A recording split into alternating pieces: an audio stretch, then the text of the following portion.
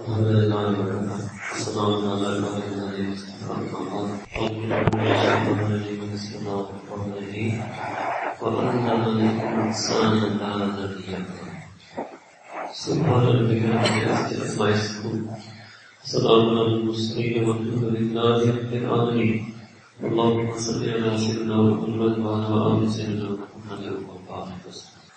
Allah said a very interesting thing in the Quran. Allah al-Insan, that Allah subhanahu wa ta'ala taught us an ilm, ma lam ya'lam, that we would never been able to know, nor we could have ever discovered on our own. So clearly this is an ilm that cannot fall into the range of our aql. Aql refers to that part of a person which is our own intellect. It can be rational, sometimes it doesn't always operate rational. Many people have a very irrational intellect. Aql means their intellect is where they think. And a person necessarily, in his capability, modern social sciences, which is another one I fail to say, except now there's no such thing as objectivity. There's no concept of the objective intellect. Everybody is subjective. Everybody has positioning. Everybody views. And it's so funny that everybody is willing to say this about the other, but nobody is willing to accept this about themselves. Everybody claims a high, golden grounded objectivity for themselves. Right? And always laments how everybody else is subjective and everybody else has position. And maybe I should make it clear before I continue. I'm not going to give you a gown, I'm going to give you a lecture. Normally I don't do that. But the environment and the audience is such that. Indeed, it's actually Professor Kamal didn't get to meet him, we get to meet Sheikh Kamal instead. He was here before Dhuhr, those who came early got to meet him. Yes. Alright? So the intellect is subjective. Everyone's intellect is subjective. And everybody's intellect is flawed and fallible. I find it amazing that people love to talk about the fallibility of man, but instead of applying it to their own man-made ideologies, they love to apply it to the classical ulama. I'm a very open person, I'm a very direct person. And in all of our institutes which we've established in the UK and in Pakistan and Norway, our common motto is we call it classical Islamic learning. And interestingly, when I walked in, I saw in your institute contemporary Islamic thought, and contemporary versus classical, and thought versus learning. I said I could just give the whole talk on this. Yes. Because this is real dialogue, right? Why don't the ones who are contemporary understand what classical is from the one who's classical? What happens is we often have our own stereotype, our own straw man, what we think is classical. If classical is what you people think is classical, I may want to be contemporary myself. And if learning is what you think is learning, I may go for thought myself. Right? But actually, old is gold. Old is gold. I'm going to explain to you what's the difference between several of these different approaches that people have to do. There's just an open dialogue. I'm not upset, I'm not angry. I just want to share with you. Right? Why? I feel I should share this with you because my own upbringing and background, my whole life I've been surrounded by aql and intellect and rationality and education. So if another alim came and told you what I'm about to tell you, you would say, well, it's because he's been in Darul, he's never been in university, or he hasn't seen the world. You won't be able to say that about me. I have more degrees and more formal learning than probably most of you. I've seen probably more countries than even the diplomats in you. My own father was a high-ranking diplomat in 9 nations. So I want to tell you something from my experience. Because that's what believers do when we meet one another. We share. Sharing doesn't mean you have to agree with everything I say. You may not change. Right? This is what we call you have to understand. Let me tell you what you have to do. First you have to unlearn every single thing you think. You have to unlearn. Then you have to learn. Then you have to understand. Then you have to appreciate. Then you can decide whether to agree or disagree. And when you appreciate the other position, even when you disagree with them, it's critical. When you disagree with someone after appreciating them, you can live in mutual, peaceful coexistence, and you can even cooperate and collaborate on many things. But if you disagree with them without appreciating them, you will not be able to cooperate and collaborate, and no matter how much you think you may bring unity, it will actually be a source of disunity. So I have no problem with somebody being contemporary if they appreciate the classical approach. But if they choose to be contemporary without appreciating the classical approach, then they won't be able to cooperate and collaborate with those who follow the classical approach. Alright? Okay. Now let's first start with aql. Aql refers to our intellect. Aql on its own is unguided. untempered, extremely fallible. It's not like Aql is 99% correct and the fallibility is just 1%. No. Aql is highly fallible. You will find that there are so many thinkers in this world, so many philosophers in this world, and they never agree. Right? I always find it so amusing. Some people come to me and tell me that the ulama can never agree. I feel like I've studied the history of philosophy for 20 years of my life. You want me to show you disagreement? It's not the ulama. That's nothing. Let me show you the disagreement of the philosophers and thinkers and ideologues in this world. I've been to conferences at Ivy League universities, which they spend 2 days just disagreeing on what Weberian sociology is. They all view themselves as Weberians. They all did PhDs in Max Weber. They all claim that they analyze society according to Max Weber's theory, and they all disagree with each other. They all disagree with each other. If you pick up any good journal in any field of academia, it's all about disagreement. And that disagreement is celebrated. We celebrate that. We celebrate that there's neoclassical and Keynesian and all types of different approaches to economics. Why? Because they're correct. They understand. It would be foolish, that people talk about ulama. If I were to talk about professors that way, people in Oxford and Chicago would laugh at me. If I walked in and said, you have 12 professors in our faculty, and they all disagree with each other, and this is disunity, and you've made a mess of the field of sociology, and none of you can get along, and you all critically review one another articles in journals, and you're all writing book reviews on one another, and critiquing one another, and you're completely wrong. They look at you and say, you don't understand what academia is. This is what we do. Our disagreement is the proof of our knowledge. Our disagreement is not disunity. We're one department. We're one journal. We're writing in the same journal from different perspectives. But they're not people of Aql. So I just want to be clear to you. The professors in academia are not people of Aql. They're people of ilm. There's a big difference between Aql and ilm. Big difference between Aql and ilm. Aql is like eyesight. You see, no matter how sharp your vision may be, you cannot see anything unless there is light. Without light, you will not be able to see anything, even if you have perfect vision. Just like that, the Aql is like eyesight. You will not be able to understand or perceive anything without light, without the nur of Wahi, Quran, and Nubuwwah. That is the light through which the Aql views. I wish I could make a PowerPoint presentation for you, and maybe one day I'll make it and email it to you. I give you a dawah, and I'm sitting in the Masjid State of Gulu. And it's something you can check me on. It's something that's testable. I'm going to tell you something that is falsifiable, if you can try to falsify it. Every single place in Quran where Allah Ta'ala mentions Aql, أَفَلَا تَعْقِلُونَ, every time He's addressing unbelievers. Not telling believers to use their Aql. Every time He's addressing unbelievers and telling them, and by Aql He doesn't mean very fancy intellectual deliberation. By Aql there, Allah Ta'ala means, can't you just use your basic, simple, common sense and look in the creation around you? You will be able to see the signs of the Creator. You should come to Iman. It's the only way Aql is used in Quran. And the Quran is there. It's there for you. In every language, you can search it, database it. You can test what I'm telling you. It's a falsifiable thing if you want to falsify it. Every place in Quran, Aql is used just for that. To tell the unbeliever to use their aql in terms of common sense to come to the belief in one Allah. After that, then if somebody accepts that, then they are now called alladhina amanu. That's also looked in Quran. Entire place where Allah Ta'ala talks to alladhina amanu, never once does He tell them to use aql. You look it up in Quran. Never once. Why? What are alladhina amanu supposed to do then, if they don't use their aql? Very simple. They're supposed to go straight for the light source. They go straight for wahi, for scriptural revelation called Quran. They go straight to the sunnah of the Nabi Kareem Sallallahu Alaihi Wasallam, the nur of Nubuwwah. And then many other things Allah Ta'ala tells them. Taqwa, haya. In fact, Allah Ta'ala says clearly in Quran, لَهُمْ قُلُوبٌ يَعْقِلُونَ بِهَا. If only they had spiritual hearts, قُلُوبٌ يَعْقِلُونَ بِهَا. That they shifted the aql part from their mind to their heart. They should have understood using their heart. If they understood using their heart, they would have been successful. It's clear in Quran.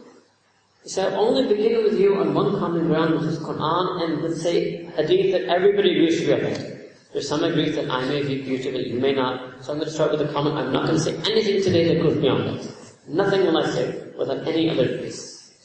This is Quran. This is Quran. If only they had used their understanding from their hearts. That's what believers are told. Why?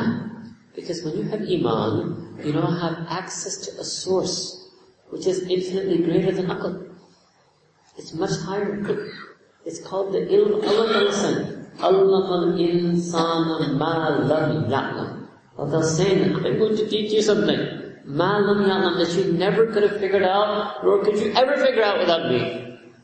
Means it's something that could never ever come in your naked aql mahz, we call it, in your mere intellect. It could never come in it. So the first step of a believer, if they want to follow the path of Quran, is they have to accept Iman, and they have to give themselves entirely to this ilm. You have to drown in this ilm. It doesn't go away. You need the aql along with you to understand the ilm, right? You need the eyes when the light is there. If you close your eyes and there's light, you won't be able to see either. But you have to only see in the light.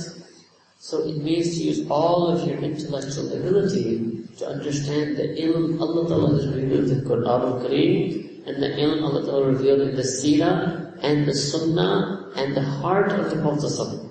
Let me open these two things up for you. Let's start with Quran. In Quran there are three things. First is called the wordings of Quran. That's just an issue of pronunciation. That's called tajweed, and depending on your accent, and some of you have thick accents, some of you I have a thick accent. If you have a very thick accent, it may take you 3, 4, 6 months to learn the wordings of Quran properly. Done. Second thing is the meanings of Quran. Meanings of Quran is not understood through mere translation. Believe me, meanings of Quran is not understood through mere translation. Why? Because the Quran is a profoundly deep book. Profoundly deep book. And when Allah Ta'ala revealed Arabic verses of Quran to the Prophet ﷺ, and the Prophet ﷺ recited the Arabic verses to the Sahaba, and remember the Quran was revealed in the dialect of the Quraysh, the Arabic of that time. So forget translation, the Sahaba understood the meaning directly, right? I think everybody would understand, anybody who knows Arabic as a native speaker. Not today, the people today, they know native modern Arabic. They're not native speakers of classical Quranic Arabic. If somebody's a native speaker of the dialect of Quraysh, classical Quranic Arabic, and I think everybody would agree their knowledge of the meanings is better than anybody, no matter the greatest translation in the world. And Allah tells the Prophet and the Sahaba that it's not enough for you. What Allah Ta'ala says in the Quran, لَقَدْ مَنَّ اللَّهُ عَلَى الْمُؤْمِنِينَ, that indeed Allah Ta'ala has sent a special favor on the believers. إِذْ بَعَثَ فِيهِمْ رُسُولًا مِنْ أَنفُسِهِمْ, when Allah Ta'ala sent to them a messenger from their own selves, from their own mixed, means a fellow human being, to do what? لِيَتْلُ عَلَيْهِمْ آيَاتِهِ, to recite to them the verses of Quran. So the first original meaning of this verse is the Prophet is going to receive Arabic verses and recite Arabic verses to Arabic Sahaba. And this is going to be enough for them. It's not enough. The Prophet, you're going to do 3 more things for them to benefit from this Quran. وَيُزَكِّيهِمْ, you will have to purify their heart and character. All of you see way in the beginning, bam, in Surah Baqarah, what does Allah say? هُدًى لِلْمُتَّقِينَ. This book is a book of Hidayah, but for who? لِلْمُتَّقِينَ. Arabic does not in any way help you to get taqwa. Just visit the Arab world. There's no better or worse than Indonesia or Malaysia or Pakistan or India or Bangladesh. Taqwa is something else. It has nothing to do with language or culture or race or ethnicity. There are people of good and bad taqwa in all races and languages. So Allah told them you have to do the tazkiyah. Our mind will say, Ya Allah, they're fluent in Arabic and you're reciting the Quran, just read it and amal. No, not like that. If the Sahaba aren't going to be like that, how do you think me and you can just read Quran and translation and practice it and that's all we need for day? Then another thing, وَيُعَلِّمُهُمُ الْكِتَابِ. يُعَلِّم in Arabic is from ta'lim, ta'allum. It means you have to formally teach them the book. It means this book must be formally taught and learned. Can't just be read just like that. I'm not giving you any interpretation. I'm giving you word for word lexical translation. Indisputable meaning of Quran. It's no interpretation of mine. It's not a school of thought I'm presenting to you. I'm presenting to you pure Quran. يُعَلِّمُهُمُ الْكِتَابِ. You must formally teach them and instruct them the formal knowledge of the book. Afterwards, say, Ya Allah, they're Sahaba. They understand Arabic, you reveal Quran in Arabic, you said Quran in Arabiya, they can get the meaning from the words. Allah saying, no, they cannot get the meaning from the words, they will have to get the meaning from Rasulullah sallallahu alaihi wasallam. They can't get the meaning from the words. The Sahaba cannot get the meaning of Quran from the words of Quran. Maybe you're going to get the meaning of Quran from English translation? Not possible. Then Allah says another step. That, when you give them the knowledge, the formal knowledge of the book, that also Allah is going to reveal on the heart of the Prophet. Not going to do his own ugly commentary. That's also going to be revealed by Allah to the Prophet. He will share that with Sahaba. But even that's not enough. You have to teach them another thing. Wal-hikmah. It means وَيُعَلِّمُهُمُ الْحِكْمَةِ. You'll have to formally teach them another entire body of knowledge. In addition to the Quran, which is called hikmah, which we also call it sunnah. The wisdom of the Anbiya, that's their sunnah. Like Luqman al-Hakim, that's their sunnah. The sunnah of the Nabi Kareem Sallallahu.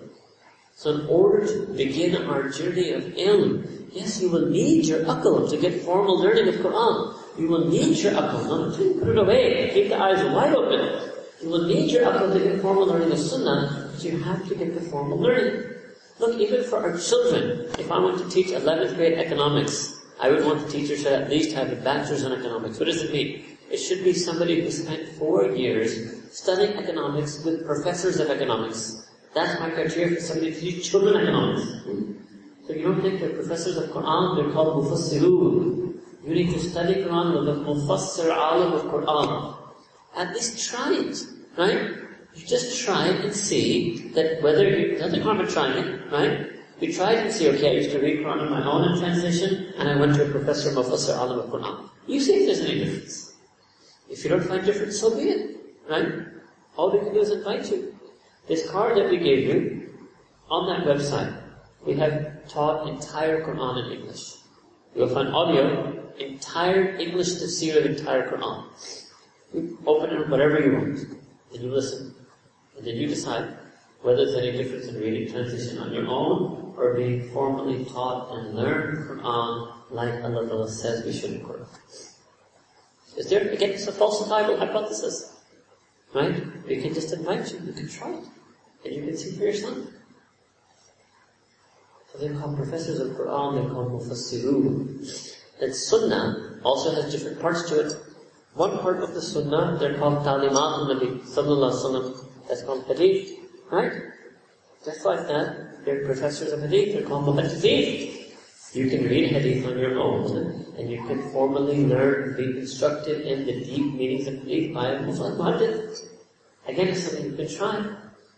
That I don't have so much yet on there. You may find, I don't know what they put on there, you may find Azbayn al-Nawawi or something like that there. However, there's another thing about the Sunnah. That's called Kayfiyat al-Nabi Kareem sallallahu alaihi wasallam. What does it mean? It says Batin Sunnah. His adab, his akhlaq, his feelings, his ahwal al-jazbat. You also have to learn that. You have to learn how to feel like him. Yeah. It's not enough to look like him, dress like him. It's not enough to read his words. It's not enough to read his life. In fact, the whole purpose of all of the above is one, to feel like he felt. And that's totally not about words. Often I give people an example. So I'll give you an example. I'll give you 2 examples. Maybe you'll understand. Alright? I'm going to construct a story for you. It's what I call the first tabi. Who must have been the first tabi, the first successor of the Sahaba?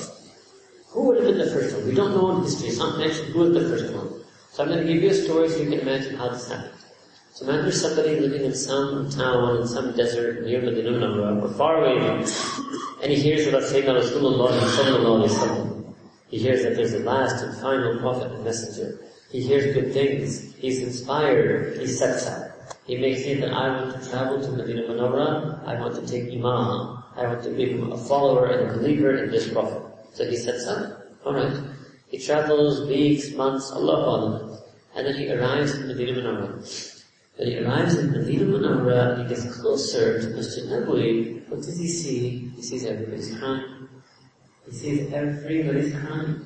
He doesn't understand.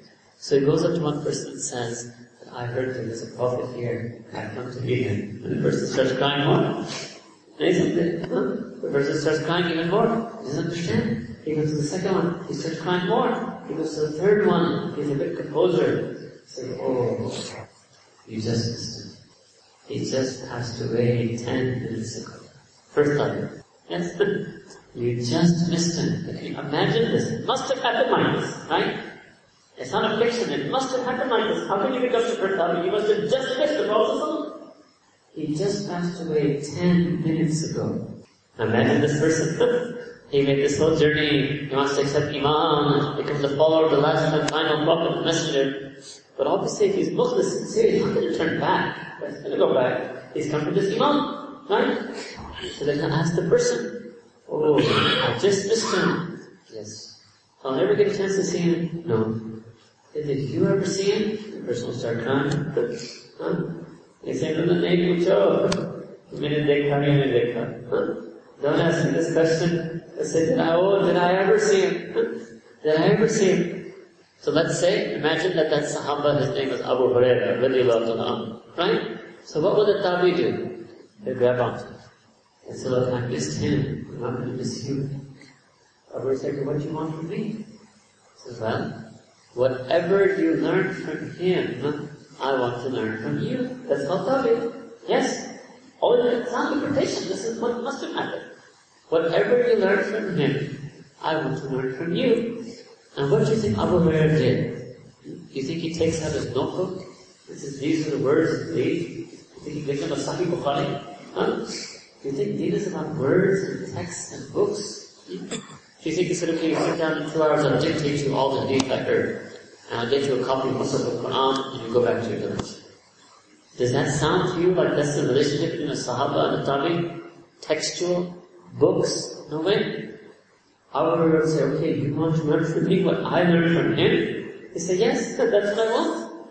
They say, okay, you're going to have to sit with me, associate with me, live with me for a few years. Now this is factual history of Tabi. If you read the biographies of Tabi, you will see this. They lived and associated with Sahaba Kiram for years of their life. Years of their life. This is a preserved, recorded history. They will say, you have to sit with me, and associate with me, and be with me, and learn from me for a few years. And even then, maybe a drop of what I got from him, you will get from me. It's not about texts. It's not about words. This is one of the greatest revisionist rhetorical projects that has taken place in our ummah. To convince people it's just about texts and words. It's in Quran. Allah says in Quran, Ya ayyuhalladhina amanu taqullaha wa kunu ma'as sadiqeen. That you must join your being with the sadiqeen. You must put your heart with them. It's heart to heart. Let me take you one step back to another story. This is a real story. When Sayyidina Rasulullah himself was alive, even then it was not about texts and words. I'll give you one hadith. كن في الدنيا كأنك غريب أو وابر السبيل. Sayyidina Rasulullah said that be in this world like a stranger to the world, or like a traveler on the path. I think many of us, maybe even all of us, would have heard this hadith. Now what do you think happened? You think Sayyidina Rasulullah said this sentence, and Abu Hurairah was listening, and he comes back the next day, and he takes out a piece of paper, he says, look, Ya Rasulullah, I got it. I wrote it down, I textualized it. So what did you write? The Prophet says, these attributes, could fit the Nikanagabri, or Wabul Sabir. They say, Abu Hurairah, come here. Give me that paper. Throw the paper on him. He said, Abu Hurairah, I didn't say that sentence to you yesterday as dictation class. I didn't say that sentence to you today so you preserve the words, or you make it into text. No. I said that sentence to you. What I want is not for you to bring me the words and the text. Bring me that lived life, that is lived with a feeling, such that you feel like you're a stranger to the world, and you feel like you're traveling on the path. It's about feelings. Words. Sayyidina Rasulullah is trying to teach the Sahaba how to feel. It's about feelings. Deen is about feelings. Just like that, now go back to Quran. I told you there were wordings, and there were meanings. There's a third thing in Quran that is called feelings. The whole reason Allah Ta'ala sent down Quran was for us to feel the feelings. Allah doesn't just teach us what to do and what not to do. He teaches us how to feel the Qur'an. If you don't get the feelings of Qur'an, the wordings and meanings have no benefit to you. Let me show you a real story. Surah Al-Fatiha. I'll just show you, a lot of people who have these beautiful reciters. It's amazing to me. They're just interested in the sound. And you people don't realize. You know what an aberration it is to beautifully, melodiously, sweetly recite the verses that are talking about Jahannam? And to recite them in the same sweet, melodious, beautiful recitation when you talk about the verses in Jannah. Some of you even know Arabic and you don't realize this is an aberration. Because the person is reciting the words. They may know the meaning, but they're not feeling the feelings at that time. They're not feeling the feelings at that time. That's empty Qur'an. Empty Qur'an. Yes, I had the great fortune, and we tell our friends this, it was one of the greatest, most blessed experiences of my life. That I got to spend Ramadan with my beloved and departed Ustad, Hazamana Ashraf Saad, who was in a village outside Multan called Makko. We had this type of walking. I've studied places like that. Yes? He was a great alim and a great wali of Allah Ta'ala. And when you prayed Tarawih behind him, you feel Qur'an. Because he felt Qur'an. I've never experienced that ever again in my life. Never. I've searched, there must be. I'm a busy person also, right? But it was a different experience altogether. The verses of Jannah he was reciting with feeling of yearning and longing. You were feeling yearning and longing. The verses of Jahannam he was reciting with absolute fear and trepidation. You were feeling fear and trepidation. This is a whole other branch of Quranic studies. You don't get this from Quranic Arabic. You will not get this in Quran translation course. No. Oh, I'll show it to you yourself. You know the wordings of Fatiha. You know the meanings of Fatiha. You don't feel Fatiha. When you say Alhamdulillahi Rabbil Alameen, all of you know the translation. How many of you can say, every time I pray Salah, and every rakah, when I say these words, Alhamdulillah, my heart is feeling intense feelings of praise for Allah. My heart is overflowing with the feeling of praise. Your heart feels nothing. You just recited this. So you tell me, you knew the Arabic, you knew the tajweed, you knew the translation, you knew the grammar of Surah Fatiha, and you're still not feeling it. So when you're going to realize that Quran is more than just translation and grammar, it's about feeling. You know, in Fatiha there's so many feelings. That's on the website, I taught this once. The feelings of Fatiha. There's so many feelings in there.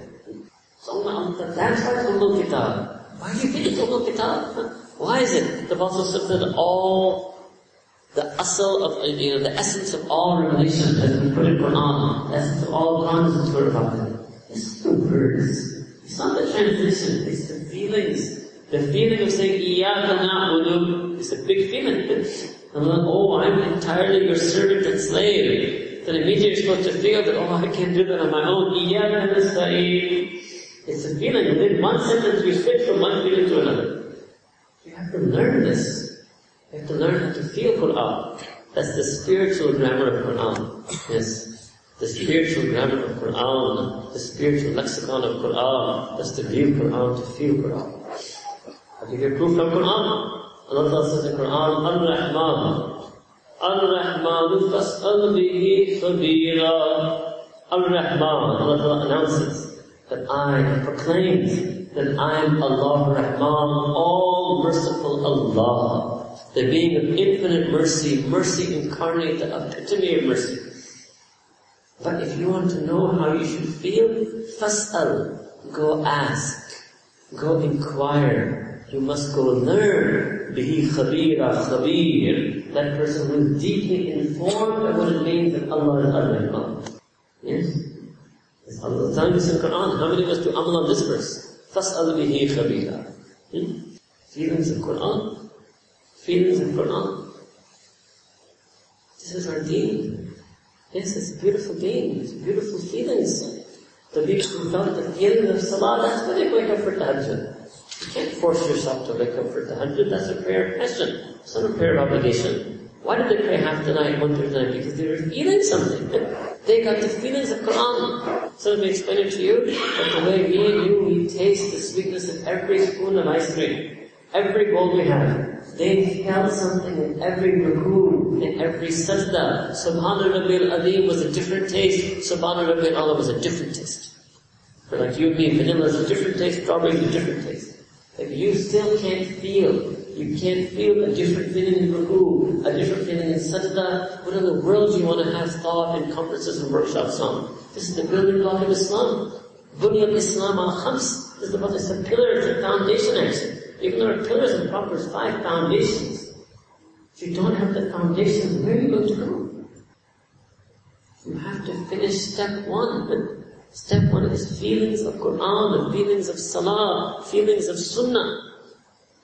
Yes, then when a person does all of this, what I just told you, the wordings of Quran, the meanings of Quran from professors of Quran, the feelings of Quran, there's another group of ulama, another they call awliyaullah. They're Mashayikh, they're the ones who feel Quran, they're the ones Allah Ta'ala says in Quran are Qabir, they're the Siddiqeen, Sadiqeen, Allah tells us to put our hearts with. When you have the wordings and the meanings and the feelings of Quran, and you know the teachings, and you live the teachings, and you feel the feelings of the Sunnah, after that, then you can talk about everything to do with thought, and the Ummah, and leadership, and I'm willing to do all of that. Everything, I'll sit down with you. Do the first step first. You must have heard me if you say first things first. First things first. Get those feelings. I'll tell you the history of this ummah. Whoever helped this ummah, just look before colonialism. That's too much to explain to you. When colonialism happens, it's an aberration and a perversion of the direction that the ummah takes. And that aberration and perversion is continuing up till today. Now some of you are happy. I'm talking your type of stuff. Go before colonialism. If anybody ever helped the ummah, it was somebody who had these feelings. I'll give you an example from our own history of the Indian subcontinent. In Mughal India, there was a Mughal emperor, his name was Akbar. And he made an own deen. First he called it Deen Akbari, then he called it Deen Ilahi. La hawla wa la quwwata illa billah. You know what's in that deen? You make sajda to him. Many things. This is enough to tell you. I'll tell you 2 things. You make sajda to him, and number 2, and I read this recently in a non-Muslim historian's work when I was at Oxford. I was done, I didn't heard that from my deacon. In the Jummah khutbah, you don't take the Prophet's name, you take his name. Can you imagine? And such strongman rule, he actually implemented this in the Mughal Empire of India, many places. Now if you just look within 1 generation, you're going to end up with another person called Jahangir, who is now reverses all of that entirely. Then after him is another person, Aurangzeb, who brings Islam in entirely. I mean, relatively speaking, compared to Akbar, Islam in a very large amount. How do you make this journey from Akbar to Jahangir and Aurangzeb just in a matter of 34 years? In a whole vast Mughal empire. An entire change, an entire turn. Allah Ta'ala took one wali from a place called Sirhind, his name was Sheikh Ahmed Sirhindi Namtala. One wali of Allah subhanahu wa ta'ala brought about this change. So when you say the Sufis, what have you done? I'm sure in history what we've done. What have you done? Show me any thinker of his thought and ideology through conferences and seminars, what they brought. Show me. Show me anybody who's done this. You know, in the Muslim world, right now, there are roughly 1.2 billion Muslims in the world. Allah, anywhere from 1 to 1.5 billion.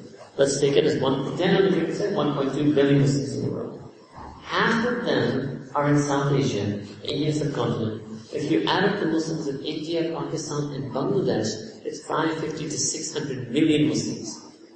How did these people ever become Islam? Go back in history. Again, historical fact. Hindu historians will write this. Atheist Western historians in Cambridge and Oxford will write this. American historians will write this. Muslim historians are telling me this. What? 99% of these 600 million Muslims today, 99% are descended from Hindus. How did those Hindus accept Islam? The awliyaullah. Khwaja Muhyiddin Chishti just walked in India. 100,000 Hindus became Muslim. Hindu historians. 100,000 Hindus became Muslim. One wali of Allah subhanahu wa ta'ala. Show me that. Show me that person today. Show me that movement today. Show me that school of thought today. And there were others like him. Others like him. I find it so ironic that those of us who are Muslims of subcontinental heritage, you mock the very awliya due to which your iman exists. You would be in Hindu right now if those awliya didn't walk the face of that part of the planet. You don't know your history. That's why I do my piece of history. Why? Because history really makes it so clear. I also, when I went through the whole period of youth, I checked everyone out. I sat with everyone. I've sat with everyone. Believe me. You'd be amazed at the wide spectrum. All the way to Shia Qadiani, I've sat with everyone. Everyone. When I was young, right? It's only history that makes it clear. History makes it so clear. And the problem is we don't know our history. We don't know our history. And when you don't know history, you are prey to any ideology, any movement, any school of thought. Because you don't know your history. You don't know actually what happened in this Ummah. Not some post-colonial revisionist history, no. Real history. Like I told you, it's very difficult when you were colonial, post-colonial. That's a whole separate topic, a whole other lecture.